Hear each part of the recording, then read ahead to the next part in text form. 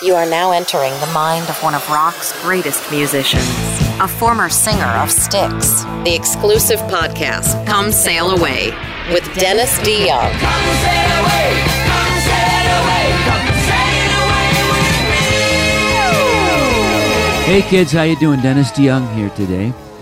You know, the last couple of weeks, I have been talking to you about musical genres because I made the bold statement that, you know, I have very wide tastes in music, and that was reflected, I think, in many ways with the Styx catalog. And, you know, I can generally find something I like in everything, and then I wanted to disprove that immediately by saying, you know, I couldn't find much in death metal that I actually liked, and that kind of stuff. But then, you know, I talked about punk. I don't know why. I went to the extremes, but I did say, you know, I kind of like The Clash. And you can go back and listen to those and see exactly what I'm talking about if you didn't hear them. But I forgot one really important story about The Clash, my favorite story. You know, the whole punk movement that began really in England as a social movement against the unemployment rates and the lack of opportunities for young people. This is what was fueling most of that. It was all about, you know, railing against the man, the establishment, the people in power, the people who have money. This is an age-old story that continually repeats itself, but this is the one that it was going on in 1977, 6, 78, during that period. And, you know, it was kind of like a protest against accumulation, wealth, and all those things, you know, being a materialistic society. But the funniest part about I found this is that at this particular time, I want to say it was like in 1980, 81, we were in Los Angeles playing some shows at the Forum, sold out because we were hotsy-totsy back then, and we were staying at a place called the Westwood Marquee where a lot of bands stayed in Westwood. A really nice hotel, and, you know, not for the faint of heart. It was a little bit pricey, and we were coming back from a sound check. And we come into the lobby, realize there must be another rock band here because you can smell them a mile away, not literally, but there they are. But this rock band looked a little different. They didn't look like us, the typical late 70s, 80s, early 80s rock bands with all the long hair. These guys had very short hair, and you know, with their motorcycle jackets and their look of kind of like a 50s look, only with like I just say, with bobby pins and piercings and stuff. And sure enough, I look over. Well, it's The Clash. Yeah, they're checking in with their road crew, and I thought to myself, you know what? Here's the part that I never get. The early rock stars, like I've said before, they weren't railing against the man in the establishment. They wanted to be the man. They wanted part of that. They wanted part of the American dream. They wanted in on the good life. That's what they were doing.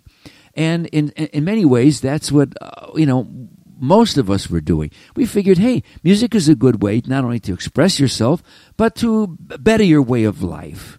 You know, get a better class of vegetables, maybe. Nothing wrong with that. That's capitalism. That's America.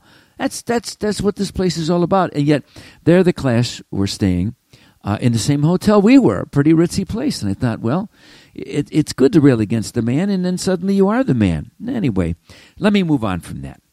I hope you're enjoying that discussion of these musical genres. We'll probably get back to that in the future. But today I want to take a little time to talk about concept albums briefly, or thematic albums, which Styx was in some ways noted for. And they are in order of chronological appearance: the Grand Illusion album, Pieces of Eight, the Paradise Theater, and Kilroy Was Here. Now, what all these concepts have in common is that they came from me. I had an idea, and I used to say to the guys, what do you think of this idea as sort of a loosely based theme of what we could write about on this record? No pressure, didn't have to conform. In fact, you could look at all these albums and find songs on there that have nothing whatsoever to do with the theme or the concept, could even stretch your imaginations to make them fit. But I said, if we're looking, for subject, it's almost like being a teacher and say, class, today write a paragraph on your favorite summer vacation thing you did. So I would say, how about the Grand Illusion, and tell them what it was and what it meant to me. And then they would go off and either comply or not comply. It was no, it wasn't mandatory. It was just a suggestion. And we made some pretty nice albums doing that.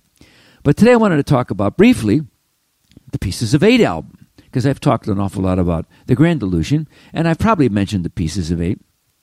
But I want to give you some background as to where that, what was the germ of the idea for the Pieces of Eight album? Where does that spring from? Well, obviously it springs from the song itself, Pieces of Eight. And here's what happened. I grew up in a working class neighborhood, as all the guys in the band did, and our fathers all worked in real blue collar jobs, whether like my father, a pressman, or the Panauza brothers' father worked at United States Steel in Gary, Indiana. And so that's how we were raised. Didn't have a lot of money. Didn't know it, though, because we lived among people who were all pretty much the same economic strata. We were all in the same boat. No real complaints. So what happens was, in 1977, after some very slow progress in being successful, not only in terms of recognition, but in terms of earning power, in terms of money, it started really with Lady, when Lady was a hit. And then it continued. We made a little bit more money individually in Equinox and Crystal Ball. And then came the Grand Illusion, and kaboom! The thing exploded. We went from selling 350,000 to selling 3.5 million in 12 months' time. And then suddenly you started to see the royalty statements in your individual income, what they were sending you checks for. Like when you see the wolf in the cartoons and the eyes go, boing, they stick out. Well, that's what happened to us. We were going, what the heck? I couldn't believe it. Could not believe some of the checks. And there was all this money. And obviously we had visibility and success separate and apart from the money. Well, how did that affect me personally? Well, it affected me really in a very strange, surprising, and I might say negative way. Not that the money wasn't great. Not that it wasn't a good way, to really provide insurance for your family. That, if things go wrong, we can dig ourselves out of here, which is really the best use of money, is, as I've said before, is to protect you against your own stupidity. So here's all this money. And what happened with my friends and my family?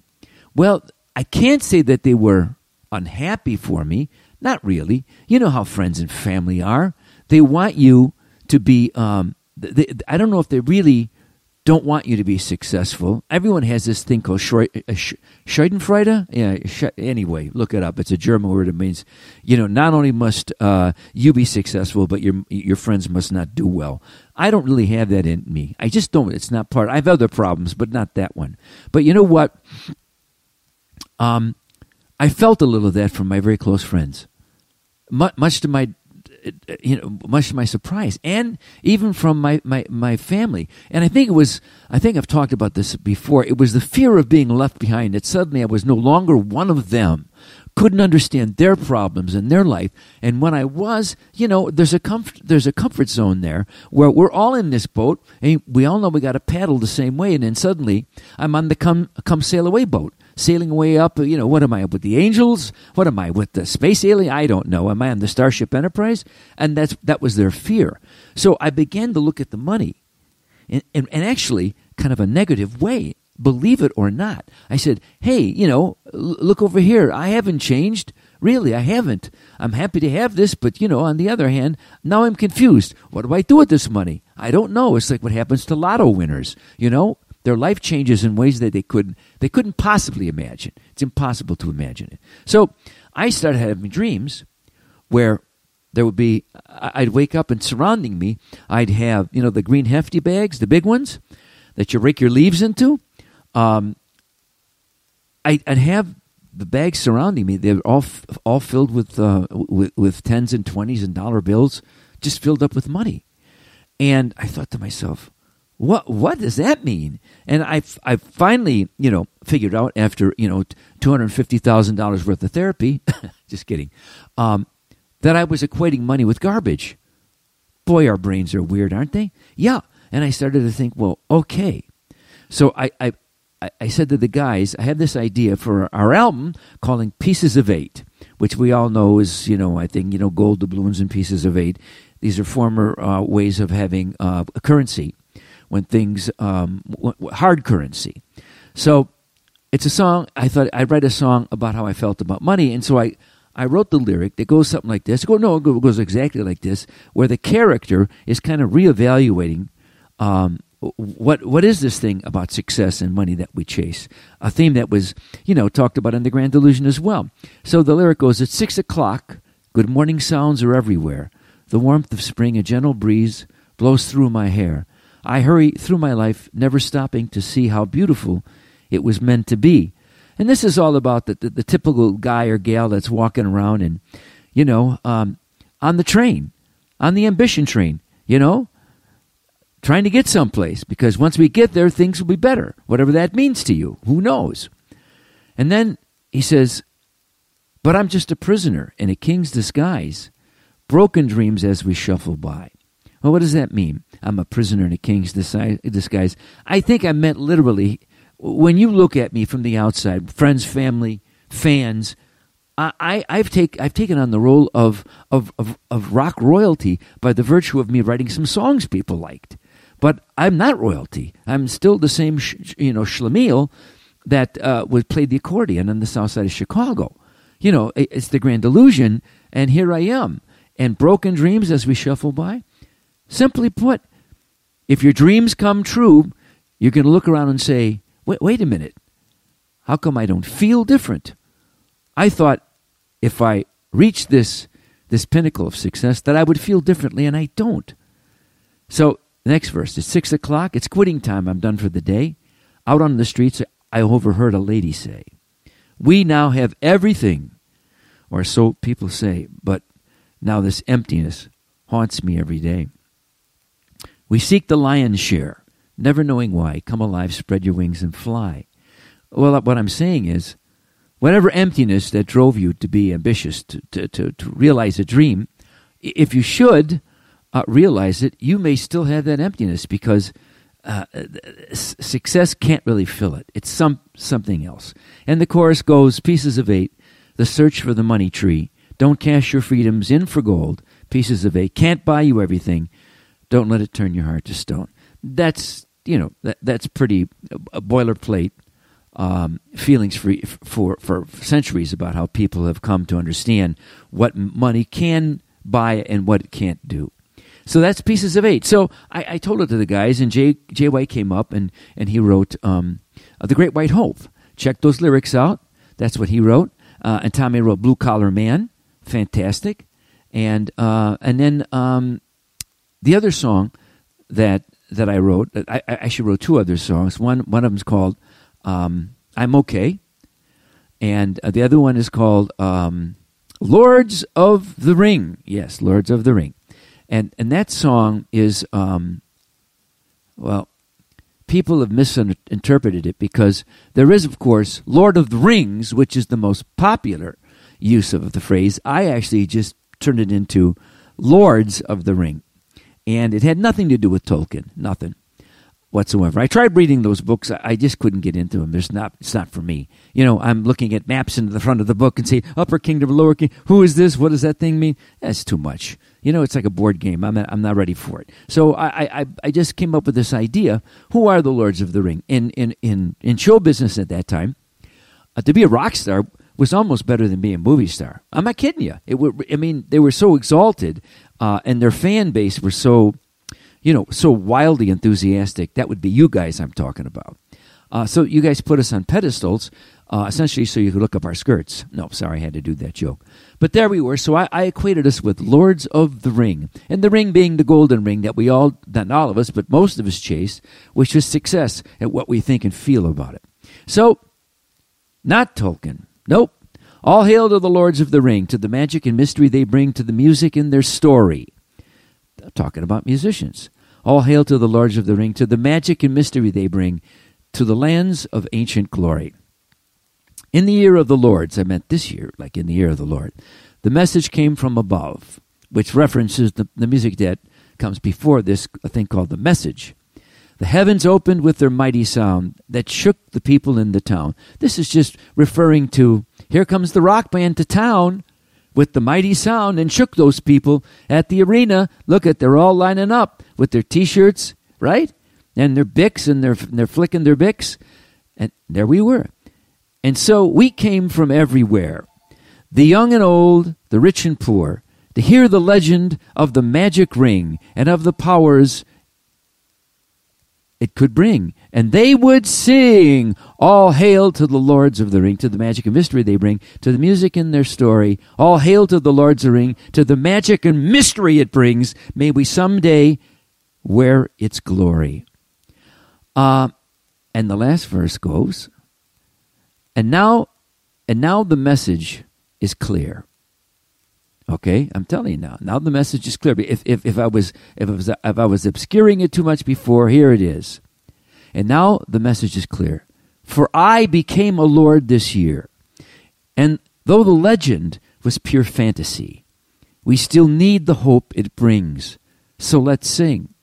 So I'm admitting I became one of these cats, and the legend of me and the lords and the mythology and the grand illusion, it was fantasy made up in our minds and in you, the fans' minds, as who we are and what we do. An awful lot of, shall we say, way too many accolades are placed on musicians. But, that's the way it is. And so we say, all hail to the Lords of the Ring. To believe is a wondrous thing. That doesn't mean it's going to be true. May we always sing their glory. All hail to the Lords of the Ring, to the magic and mystery they bring, to the promise of their story, which goes, to there's that old joke that Woody Allen used to tell about, he had an uncle that believed he was a chicken, and the people, they tried to get him help, and then they decided not to, and Woody Allen says, well, why didn't you really give him help? Because they said, we need the eggs, which is another way of saying the mythology and the dream and the promise of the fantasy is what drives human beings and keeps them going and challenging, and maybe on the off chance that they might create and do something special by believing in the possibilities of the dream. Anyway, this is a kind of a brief rundown for you today, although this is longer than normal, of Pieces of Eight and a couple songs. I hope you've enjoyed it and sincerely hope that the universe is spinning in your direction. Enlightening? Perhaps. Entertaining? Always. Thanks for listening to the podcast, Come Sail Away with Dennis DeYoung. Get the next new episode Friday morning at 7 a.m. on this website.